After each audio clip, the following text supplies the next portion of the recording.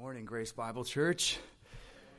Wow, so good to see this room filled. I was here a couple of weeks ago with Steve, and he showed me around, and he's so thrilled about what God has been doing here over the last few years, and it's exciting. If you're here new since Steve has been here in the last 10 years, would you just slip your hand up so we can see the works of the Lord in this place? How great. Let's rejoice together in the Lord's faithfulness in the life of this church and in your life individually. I'm going to ask you before I pray to turn to Isaiah chapter 14. Isaiah chapter 14. And as you're turning there, just with a heart of gratitude to be here with you, to sharing God's word, I'm just going to ask the Lord to help me and to help you, me as I speak the word, you as you hear the word, that in both cases, the word would have its transforming effect in our hearts. Let's pray. Your word calls us beloved brethren, and you tell us, Lord, that we must be quick to hear, slow to speak, and slow to anger. For the anger of man does not achieve the righteousness of God. And since the context of that verse is in the hearing of the word of God, we pray that we would in fact be quick to hear, slow to speak, and slow to anger. We ask that you would show us things about you in your holiness, things about us in our sinfulness, that would cause us to fall down before you, praising you for the mercy in Christ and asking you for help in this fight with pride. It's a battle we all face. It's a serious one. We ask that you would give us strength and help in time of need. Open our eyes, soften our hearts, guide us into your truth this morning, for your glory, for our good, and for the edification of the whole church, we pray in Christ's name. Amen. Let me ask a question. Have you ever wondered about pride?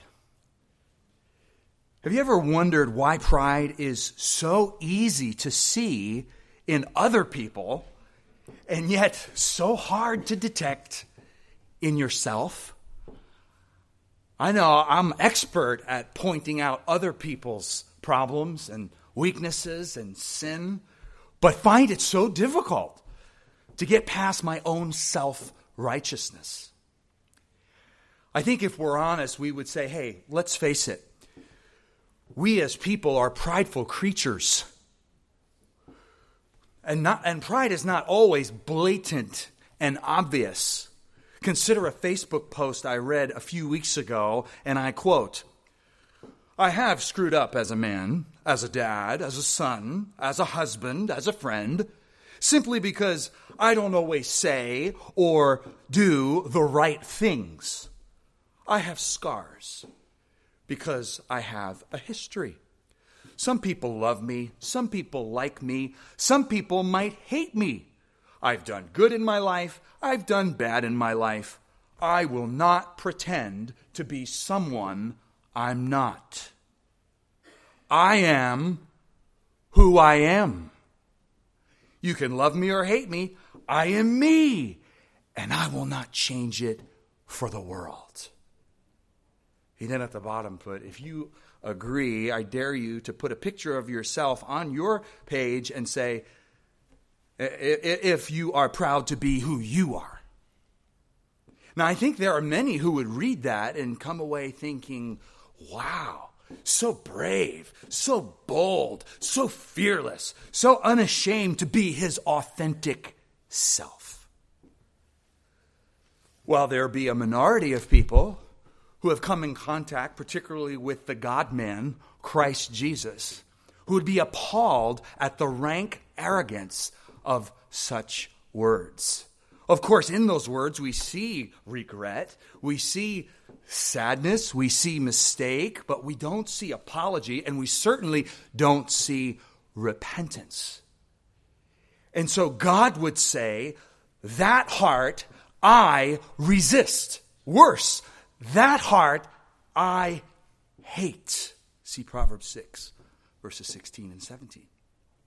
But friend, you and I this morning, because of this reality called sin, find ourselves in a culture awash with the kind of thinking and speaking that I just read.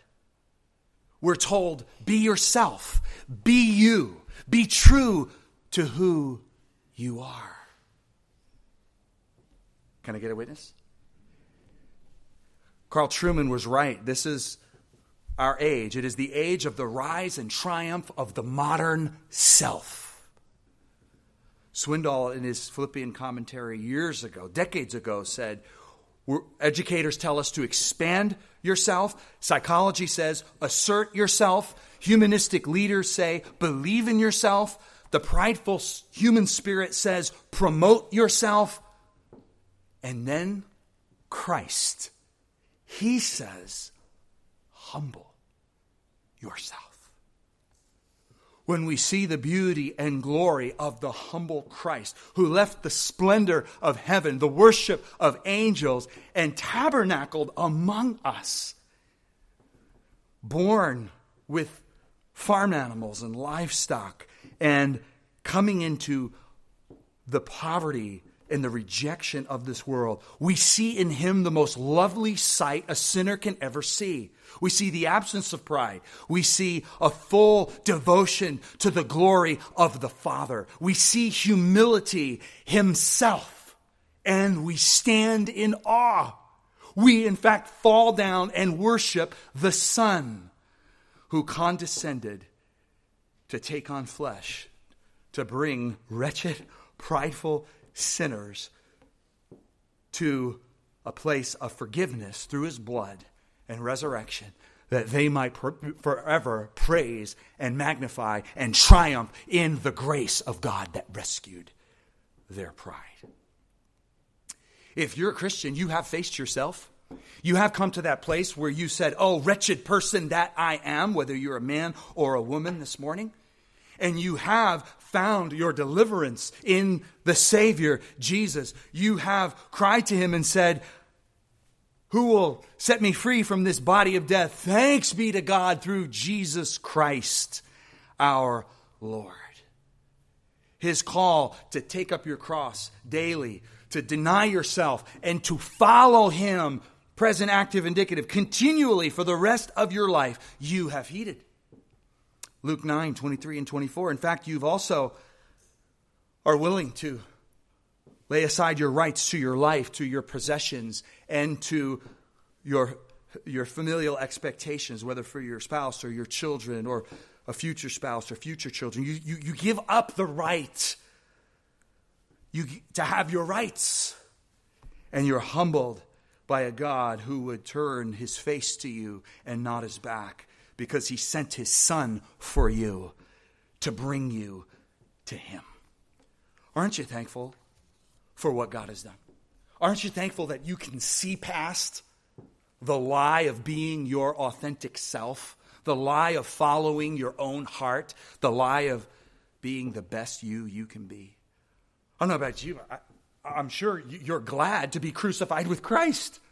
Right? To no longer live out the self, but to live crucified with him, that his spirit and new life may be at work in you as he is perfecting you and conforming you into the image of the perfect man, Christ our Lord. If you're saved, you've died to yourself. And so as a Christian, since you've died to yourself once for all at salvation, and are called to continually die to yourself, you recognize that yourself gets in the way of you. Have you ever noticed that? I mean, every time you stumbled, you're not stumbling over someone else, you're stumbling over you. You're getting in your own way, just as I am getting in my own way. So this morning, we are going to tackle this subject of pride, beginning in Isaiah 14, where we're going to see powerful principles that will help us not only to detect pride, but to build humility, that we might imitate Christ, please God, even glorify Him, and maybe even save our own lives, since pride goes before destruction. Well, before we embark on Isaiah 14, looking at the source of pride, I want to remind you that pride is no small subject in the Bible. The word pride or proud is translated in the NAS about 100 times.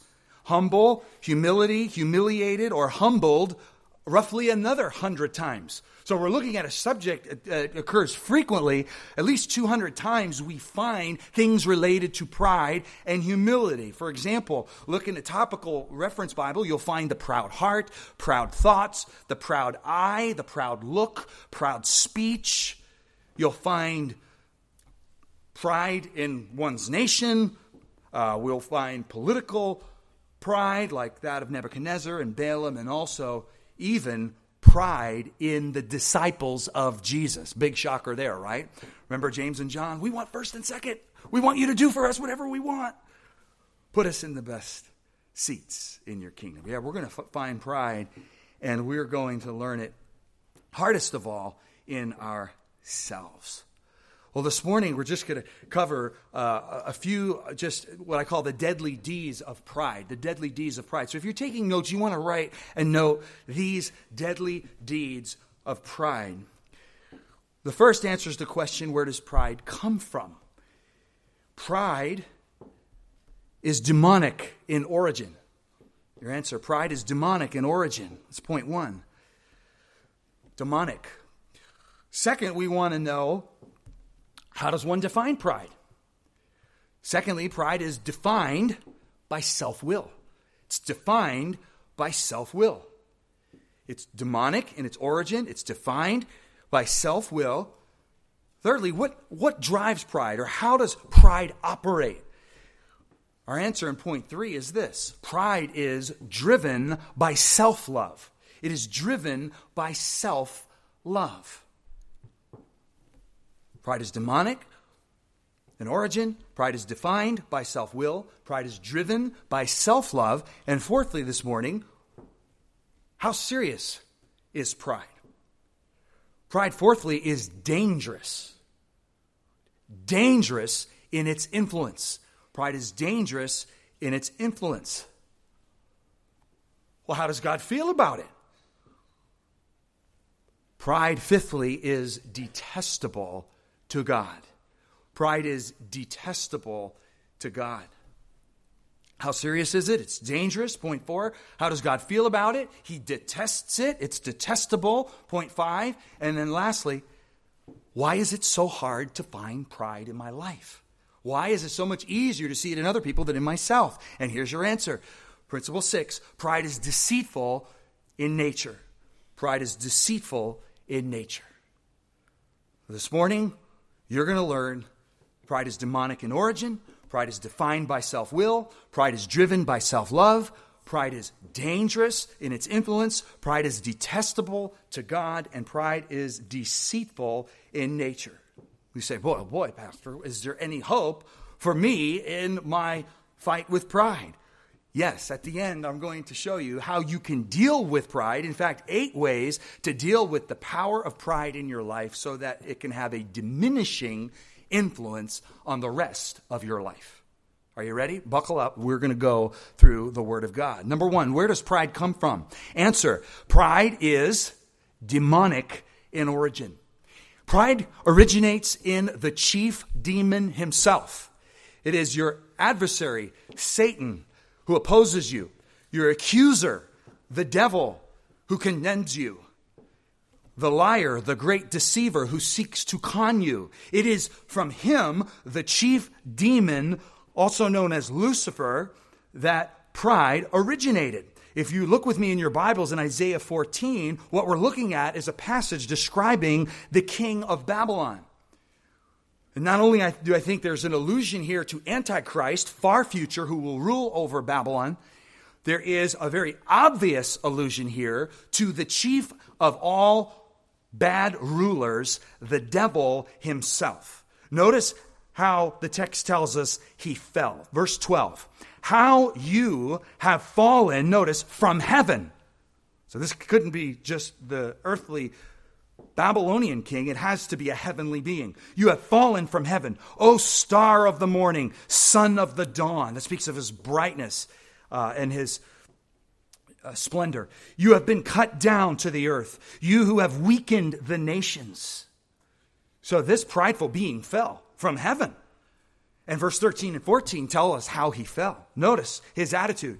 But you said in your heart, I will ascend to heaven. I will raise my throne above the stars of God, and I will sit on the mount of assembly in the recesses of the north. I will ascend above the heights of the clouds. I will make myself like the Most High. Shocking. Shocking pride. Not only was the king of Babylon, that tyrannical ruler, that oppressor, to be brought down, but this describes the fall of the great angel, the one who was above all principality, power, might, and dominion at one time. The one who is next in line to the throne, you could say. Never to take over the throne, but in closest proximity to the throne. But one step away from God wasn't enough for him. In his pride, he had to be God. And so the tragedy of the universe, in which, as we now know it, is simply this. What happens when someone tries to be God? That's the answer for sin. That's the answer for corruption. That's where it all originates from. So pride, far from something we should celebrate and assert and be proud of, pride is demonic in origin. It's not only the means by which the devil or Lucifer, that star of the morning, that bright one, the cherub that covered fell. It is also how Eve fell. See, Satan has no new tricks. He knew he fell because of pride. And so he tried to use pride to get the race to fall, and he was successful. What did he say to Eve in Genesis 3, verse 5? He said, oh, that tree, if you eat of it, you will be like God, knowing good and evil. So pride was not just the root cause of Satan's fall. It's the root cause of our fall. It's chilling, isn't it? To consider that anytime we walk in self-will, anytime we turn in on ourselves and fail to give God glory, we are acting no different than Adam and Eve, and worse, we're acting no different from the devil himself. Now, you would rightly say, well, Pastor, I'm not consciously thinking, I think I'll be God today. I'll dethrone God in my life today.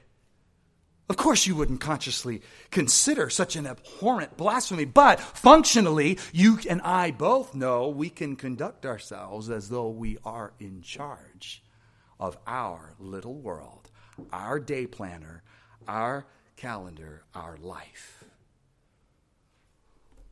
Everything you and I do, now you might want to write this down because this is a shocking statement. Everything I and you do is either going to be following after the I wills of Satan or the thy wills of Christ.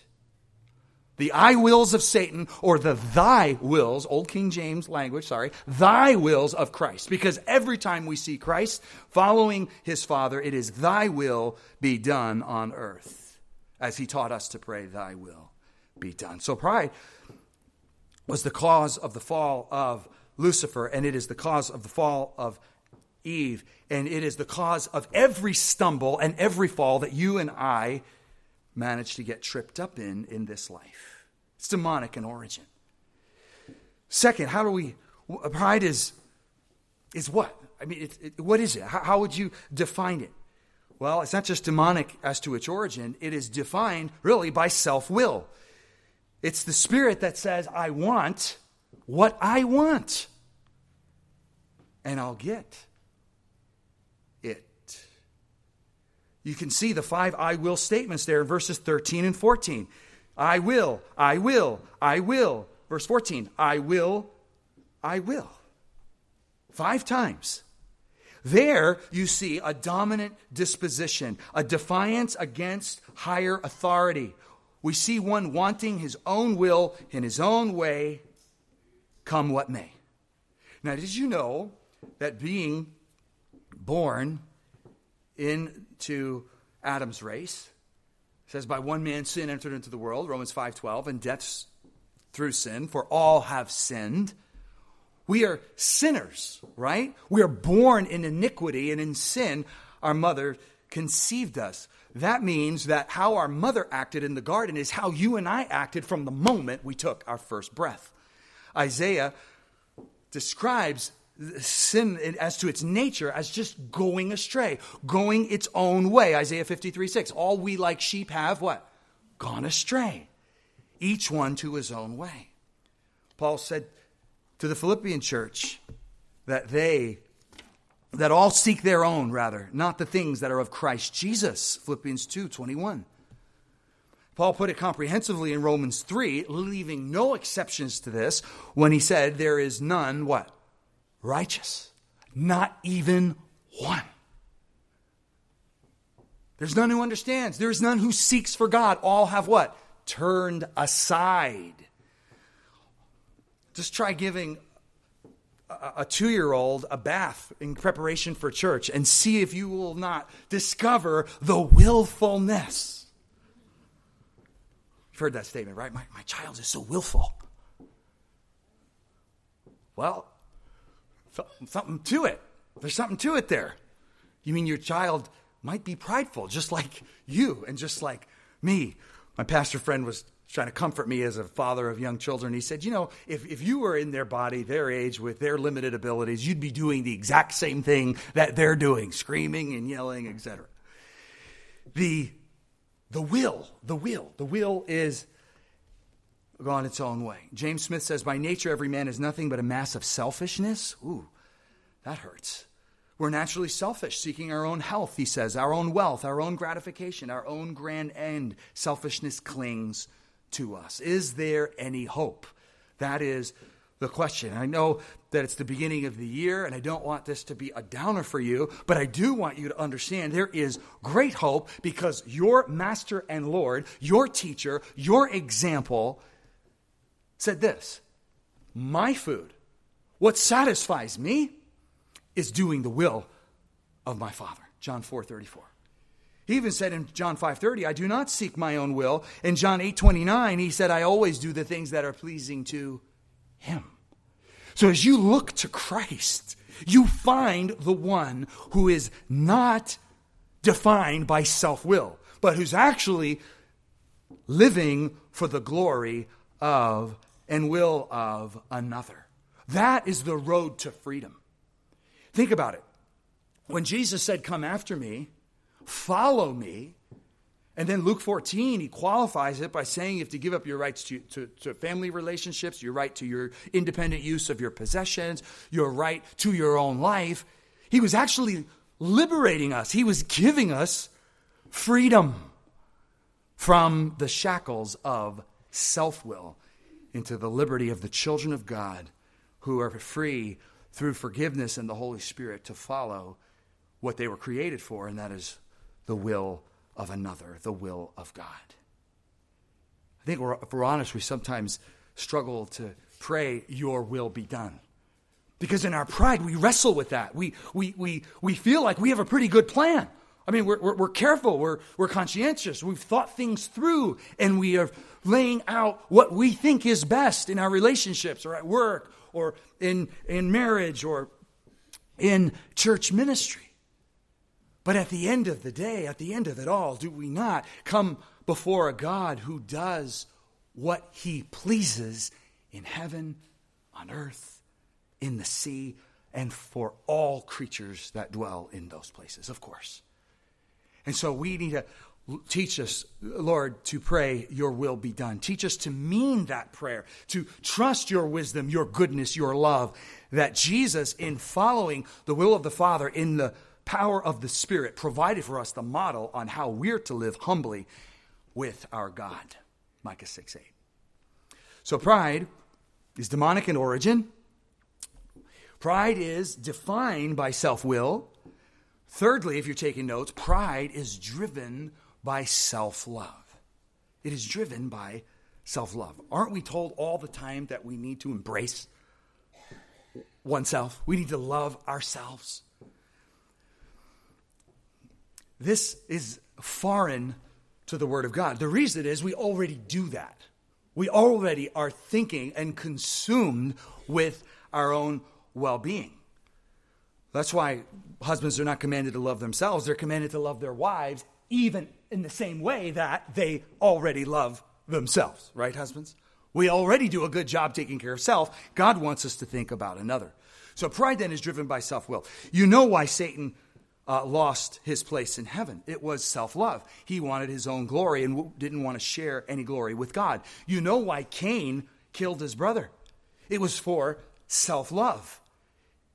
His brother offered a more acceptable sacrifice than he, because he offered it by faith. And because his brother had favor with God and he didn't, he couldn't stand his brother Abel for that. And so he decided to kill him. Self-will for self-glory.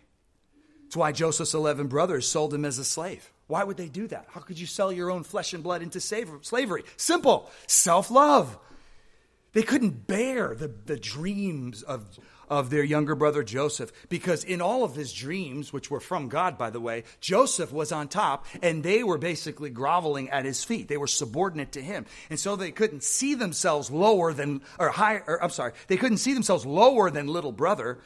They decided to get rid of little brother out of self-love. Here's a real strong one, a real satanic figure in the Bible. How about Herod? How about Herod the Great? Why would he murder 50,000 Bethlehemite babies? Why would he do that? Except for self-love. He loved his own glory as a king and wouldn't share it with a Jewish king Messiah. He would not share power. This is all over the Bible. We can see it everywhere.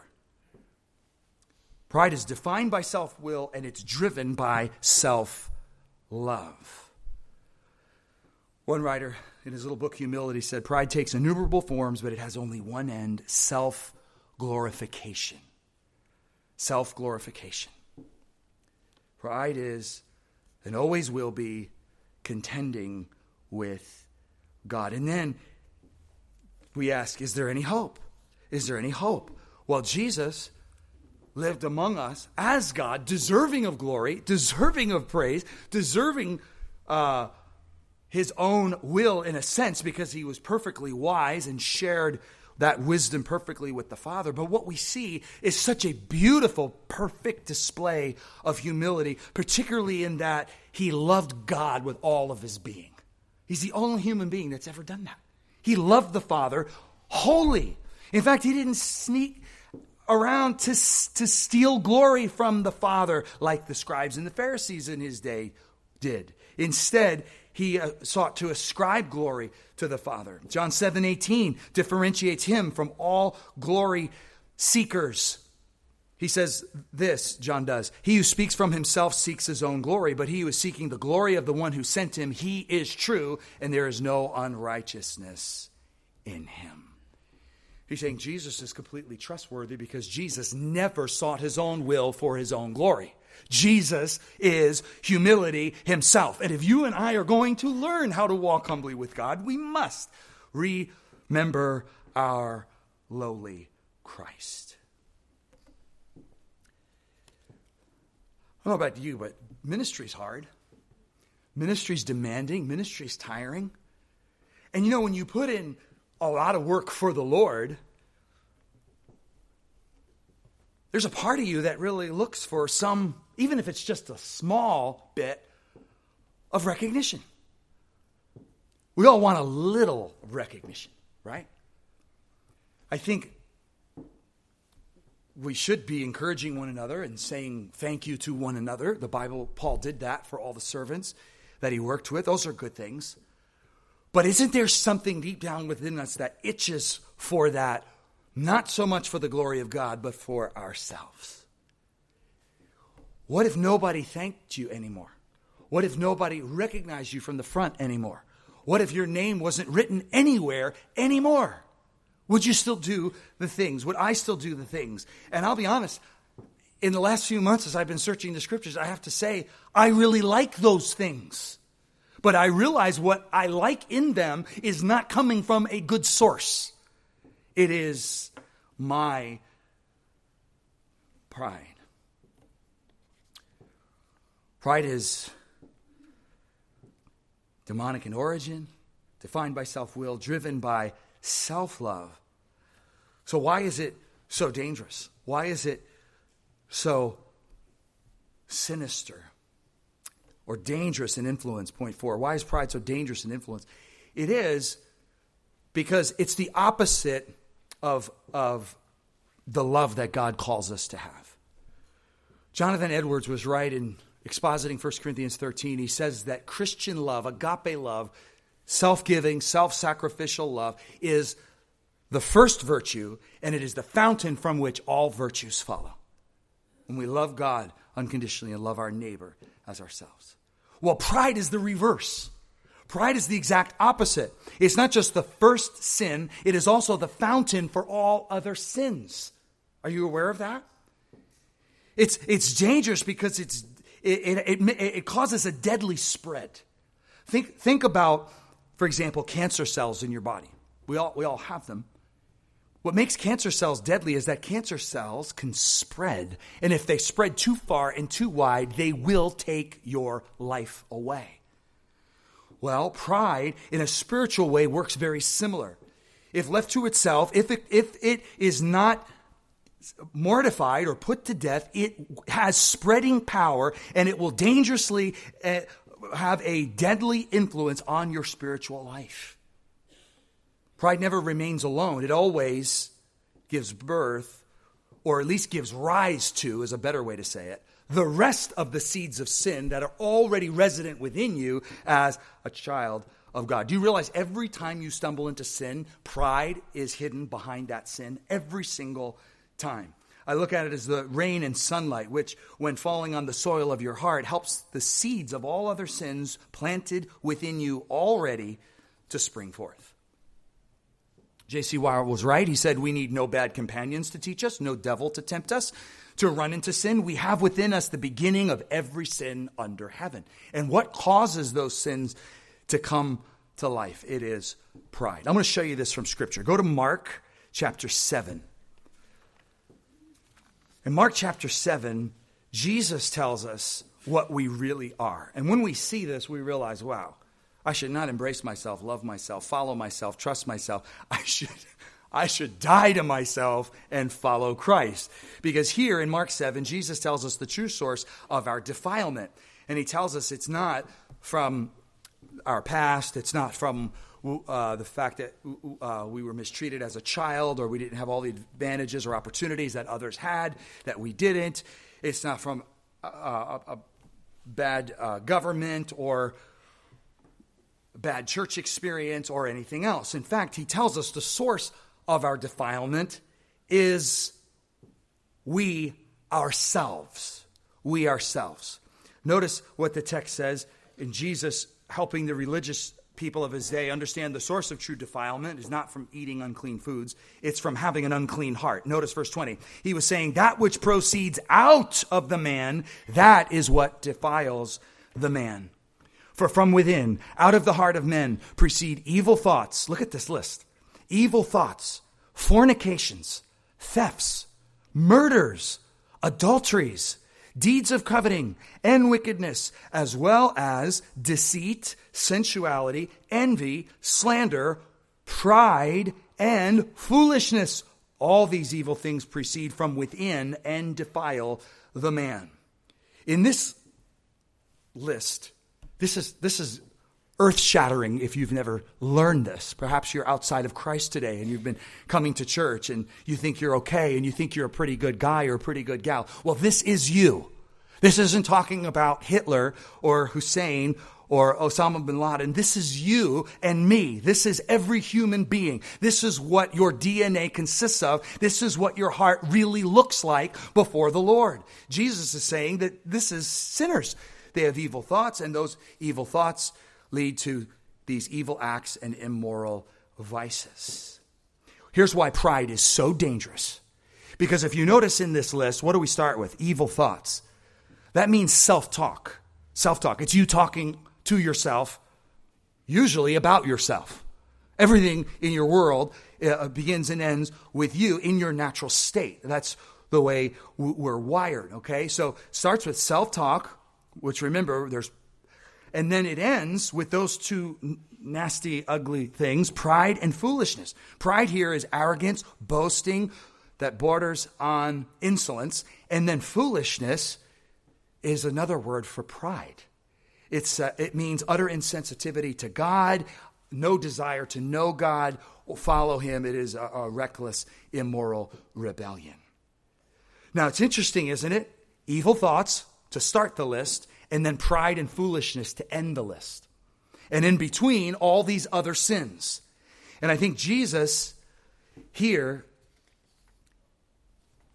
ask yourself, can I commit any of those sins? Can I murder someone and be humble about it? Can I commit adultery with someone while walking humbly with God?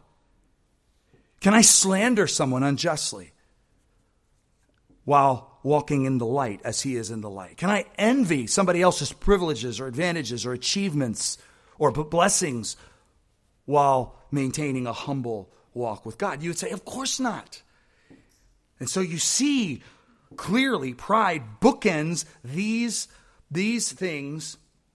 The inner life is revealed here, and these other sins manifest. You realize if you've ever committed any of the list of sins, whether it be fornication, thefts, murders, adulteries, coveting, wickedness, deceit, sensuality, envy, slander, any of that, in that moment, you had let pride run away with you.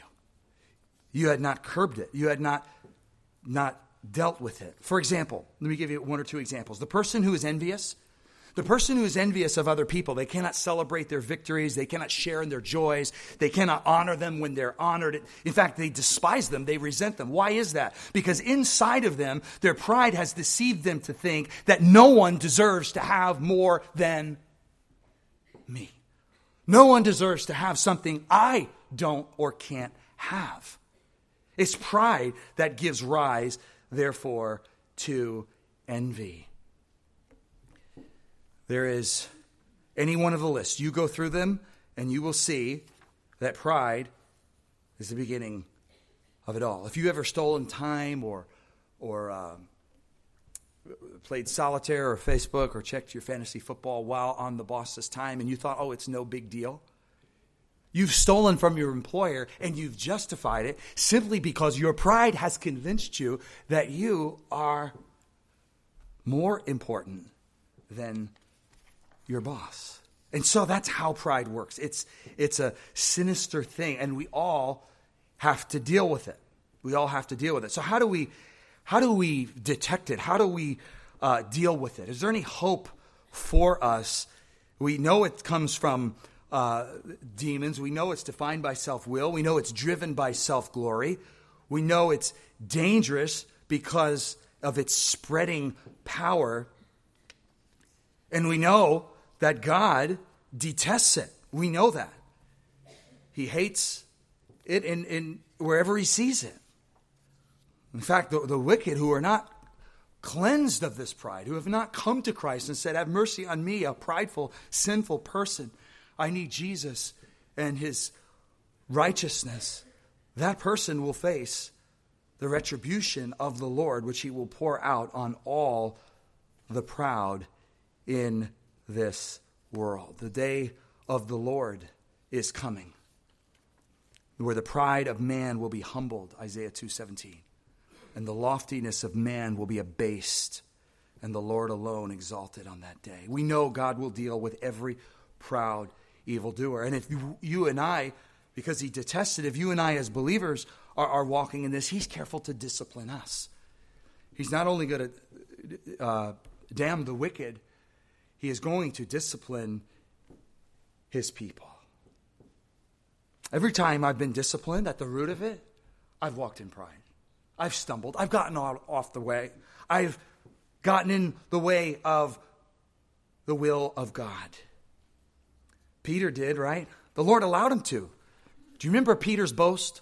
I will die with you. Do you remember that? I'll die with you. And then when Jesus was taken in, what did Peter do? I denied you. I denied you not once, not twice, but 3 times. Oh, aren't you amazed that God was so merciful to Peter as he is to you and I? Say, Lord, have mercy on me. Forgive me where I've pride. You may look back over your life and say, man, I've messed up things many a time. I have failed many times. I've been so wrong so many times. Now I see what was wrong was that I was looking to me instead of to the Lord. So what? Pride then, of course, detestable to God. He will damn the wicked for it. He will also discipline the righteous for it. But he will also help you to detect it. He will help you to detect it. Why is pride so hard to find? Why does it hide so well? It's because it's deceitful by nature. Deceitful by nature, point 6. And I need to go really quickly, if you can bear with me here. Deceitful by nature. Okay, Obadiah 1:3 tells us of Edom, that prideful city that was perched up on the top of a cliff there. The citizens of Edom thought they were impregnable. The Word of God says that the pride of your heart has deceived you. The pride of your heart has deceived you. Obadiah chapter 1, verse 3. You who live in the clefts of the rock, in the loftiness of your dwelling, who say in your heart, who will bring me down to earth? Though you build high like the eagle, though you set your nest among the stars, there I will bring you down, declares the Lord. You see, Edom didn't realize that they were vulnerable, even though they had the high ground and strategic advantage in a ground war. History tells us one of their watchmen dropped his helmet, and when he went down to retrieve it, he was spotted by the enemy, and then the enemy soldiers followed him back up and took the city.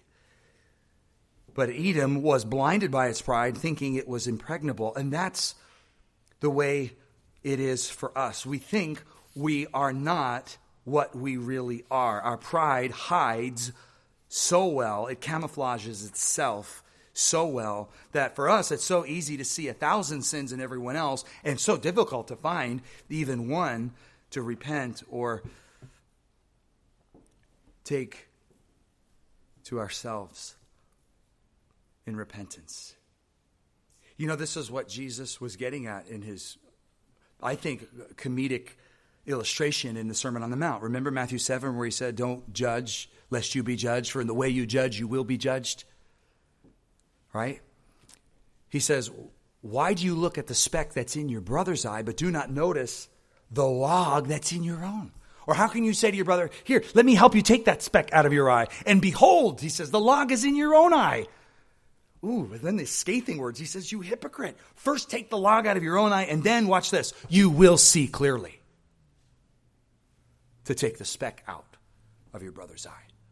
Why is pride so well hidden? It's because in our corruption, in this redeeming flesh, our corruption distorts our perception. We can't see clearly because of the sins that blind us. And that's what Jesus was getting at. He's saying, let the Word of God, let my teaching show you your unrighteousness, deal with your unrighteousness, repent of it, and then you'll see clearly. And you'll, in humility, be able to help others. Too often we can be like that Pharisee, right, who came to the temple and said, God, I thank you that I am not like other people. You may not have said that, but you've thought it. You've probably thought it 10,000 times. I'm so glad I'm not like he is. I'm so glad I'm not like she is. I'm so thankful that that's not me right now. We've all thought that way. We've all imagined ourselves far better than we are and others far worse. Jesus is training us as Spirit-led people under the Word of God, as citizens of the kingdom, to think the very opposite. To actually think that their sin is a speck and ours is a log. That theirs is small compared to ours, which is so dominating in our lives. But pride would deceive us into think they have the problem and I'm okay. Okay. When Luther was asked, are you afraid of the Pope? You know what he said? He said, I'm afraid of my own heart more than that of the Pope and all the cardinals. I have within me the great Pope, self. Now there's a guy who gets it. There's a guy who understands, who has been taught by the Spirit. It's so easy to get offended. Well, let me ask you this. If pride is blinding, are you okay with others pointing out your blind spot? If pride is blinding, it means that you're not able to see it readily. So there will be some things that the Word of God will show you by the ministry of the Spirit. There'll be other things that He's brought other people into your life. You say, Pastor, I really like being taught by the Bible much more than I like being taught by other people.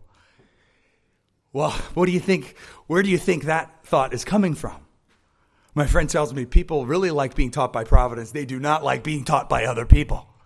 Well, friend, listen, I have blind spots and I have learned, it's taken me 20 years, I confess. I have learned to value my wife being able to speak to the blind spots in my life. You know what blind spots are? Those are simply the places and crevices of your life where your pride has blinded you. We talk about idiosyncrasies, right? Little quirks about us that other people may find annoying. Idio means self, right? Well, how about this? How about the idiosins in me? Those are the little sins in our life that wreck and ruin our relationship that we don't even see or recognize or detect are there. Here's a question for you to put in your bank if you want to grow in humility. It's this question.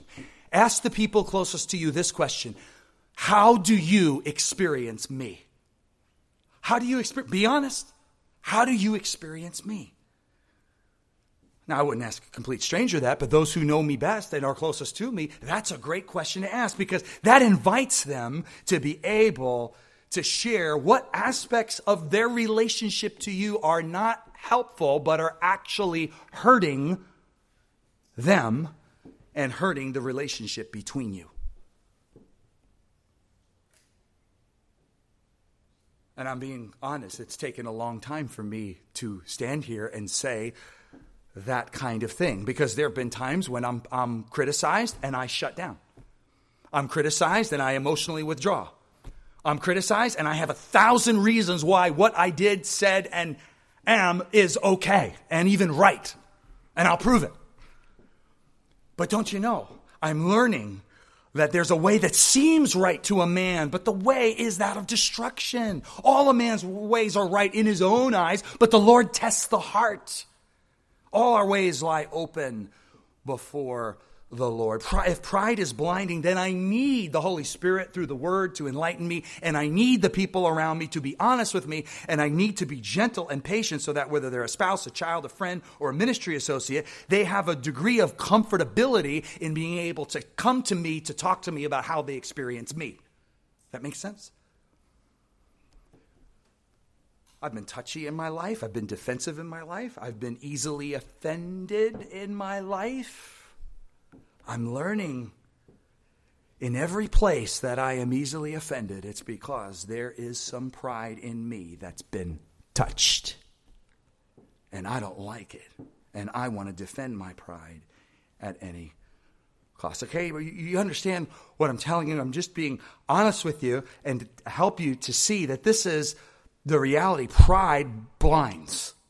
Pride hides.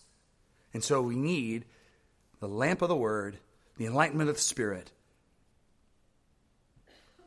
And there's another word on that. You know, when you come to the Bible, the most often heard prayer that I've heard in Reformed churches like this, when it comes to the hearing of the Word of God, is Psalm 119:18. Lord, open now mine eyes that I may behold wondrous things out of your law.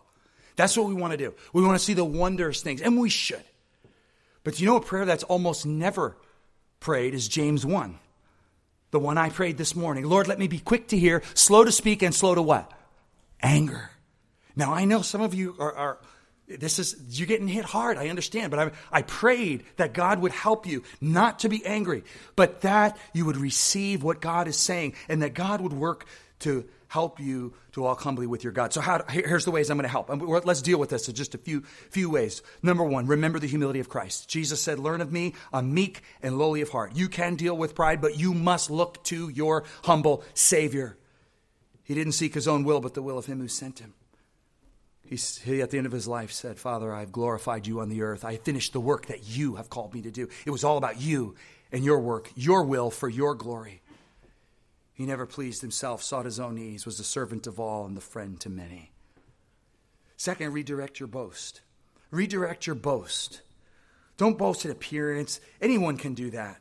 Anyone can boast in how smart they are, how strong they are, how well off they are, how attractive they are. Anyone can look for recognition in those places. But it takes a humble person to recognize that nothing that we have is really hot stuff. Everything we have is broken by sin, and anything good in us is actually not us. It is the work of the Spirit of God in our lives to transform us to Christ. And so our boast should be in Him. So reverse your boast. Paul says in Romans 15:16, I'm a minister of Christ. And he said in verse 17, therefore in Christ Jesus I have found reason for boasting in things pertaining to God. I will not presume to speak of anything except what Christ has accomplished through me. Reverse your boast. Boast in God, not in yourself. And wherever there's sin, wherever it is, repent of it. Repent of all known sin. Remember the humble Christ, reverse your boast, and repent of all known sin. If you find yourself getting involved in petty quarreling, which is something Jesus never got involved in, but I've found in my life sometimes I can get involved in petty quarreling. James 4:1-3. Just confess that. Humble people don't really quarrel that much. They're very easy to get along with. Maybe you've planned this year and you got it all lined up, but you've already had some things cancel on you and you've copped an attitude. Maybe you've been angry or just down in the dumps. Maybe even grumbled and complained. Well, just repent of that. We've got to commit our todays and tomorrows to the Lord. If the Lord wills, we'll live and do this or that. James says, but now you boast in your arrogance. All such boasting is evil. Let's not do that. Wherever we are, let us not complain. Let us not quarrel. Let us be people who see our sin and repent of it. So remember the humble Christ. Reverse your boast. Boast in God, not in yourself. 3, repent of all known sin. Here's one. Submit to all spiritual authority gladly. This is a hard one. But 1 Peter 5:5, 6, and 7. 1 Peter 5:5, 6, and 7 speaks to young men in particular. Remember hearing a man tell me, I don't herd well. I don't herd well. And what he was saying was he's his own man. He does his own thing. And that's really in the heart of everyone, some more than others, but none are quite so bold as to admit that. I don't herd well. Great statement. But the young and the arrogant in particular, young men are told, young men, be submissive to your elders. That's a passive position. Submit to them, for they keep watch over your soul. So submit to all spiritual authority, even government authority, even when you don't agree. Submit. Here's another one, 5. Serve. Serve anyone. Serve anyone willingly. When 1 Peter 5:6 says, be clothed with humility, that word clothe is specific. It actually is a clothing that's tied on. It speaks of a towel or an apron. That's how it's used in John 13, where Jesus tied this towel around him, poured some water, washed his disciples' feet, and wiped them with the towel with which he was girded or with which he was tied. Serve. Serve others. It's good for your soul. It's good for your pride. It's great for building humility if you do it in imitation of Christ and for the glory of God, not to be seen by others. 6th, pray. Pray about everything. Prayer shows your dependency as a creature upon the Creator. Prayer says, I am not God. I need God. So putting it all together, Peter says, likewise, you younger people, be submissive to your elders. Yes, all of you, be clothed with humility, for God gives grace to the humble. Humble yourselves under the mighty hand of God, casting all your cares on Him, for He cares for you. There it is. Submit, serve, and pray. And here's another. Give thanks. Give thanks. What have you thanked the Lord for? See, thankfulness says, all that I am and all that I have, I don't owe to me. I owe to the one who gave these things to me. It acknowledges every good gift is from above. We're not superior. What do we have that we have not received? A man can receive nothing except to be given him from above. So thankfulness acknowledges that, and it is the expression of humility. Confess all known sin, submit, serve, pray, give thanks, and lastly, humble your soul with fasting. This is one that's fallen on hard times in the West, but just as you should give and just as you should pray, you should also fast. This should be part of your life.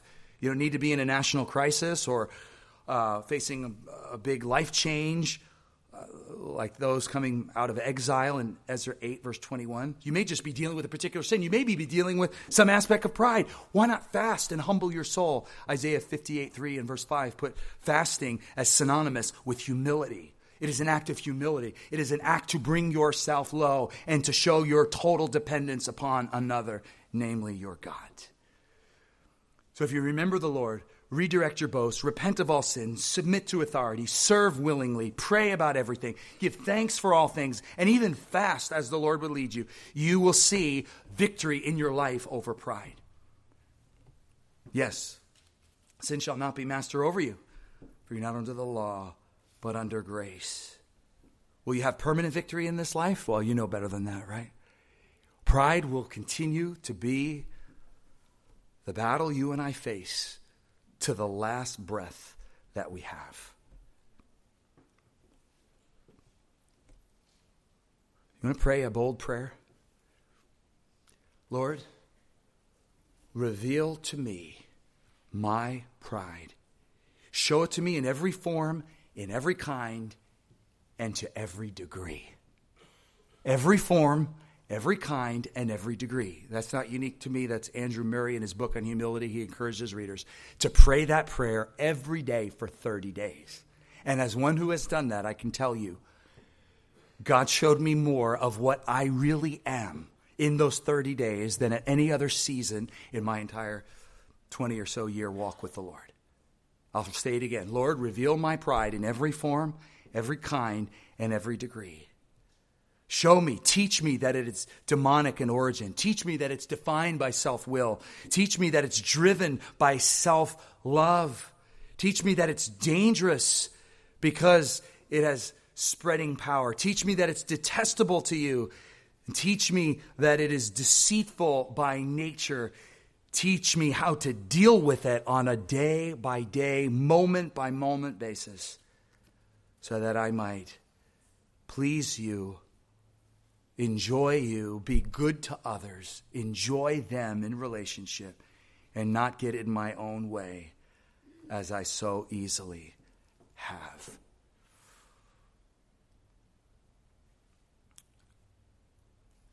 As we go,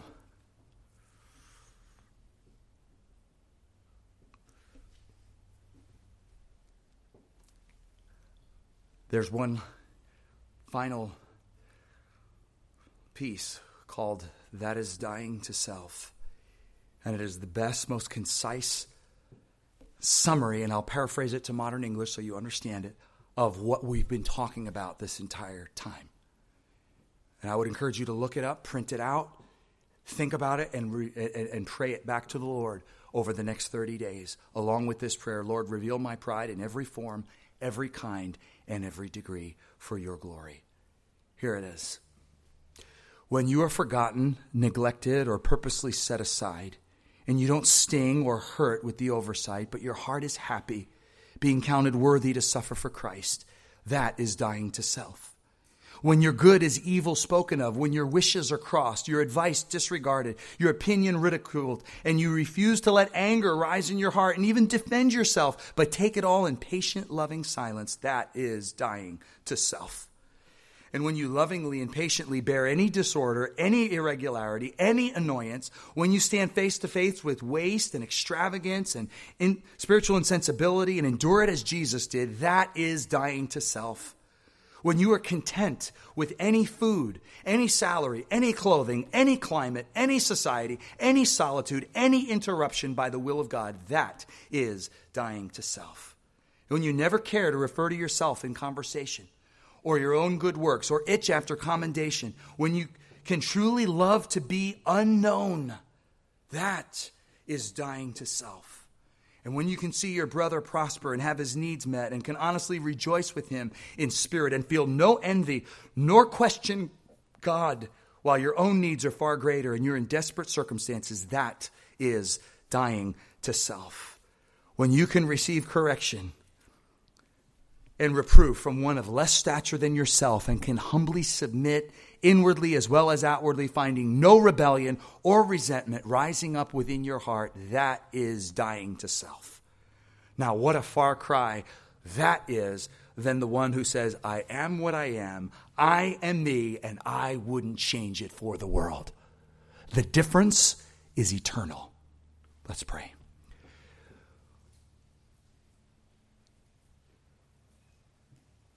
May we be these people who know that they're creatures so prone to pride, yet who have been redeemed by the humble Redeemer who gave himself for us to redeem us from every lawless deed and to purify for a people for himself, zealous for good deeds. May we be those people in imitation of Christ, in the power of the Spirit, not for our glory, but for yours. Not by our ability, but by the Spirit working in us. May you work humility and build humility in the leaders as well as the members of this awesome church. We lay ourselves before you. Thank you for splitting us open and showing us what we are. Mark 7:20 through 23. May we walk in the thy wills of Jesus and not the I wills of the enemy. In Jesus' precious name we pray this, and for his sake all God's people said, amen.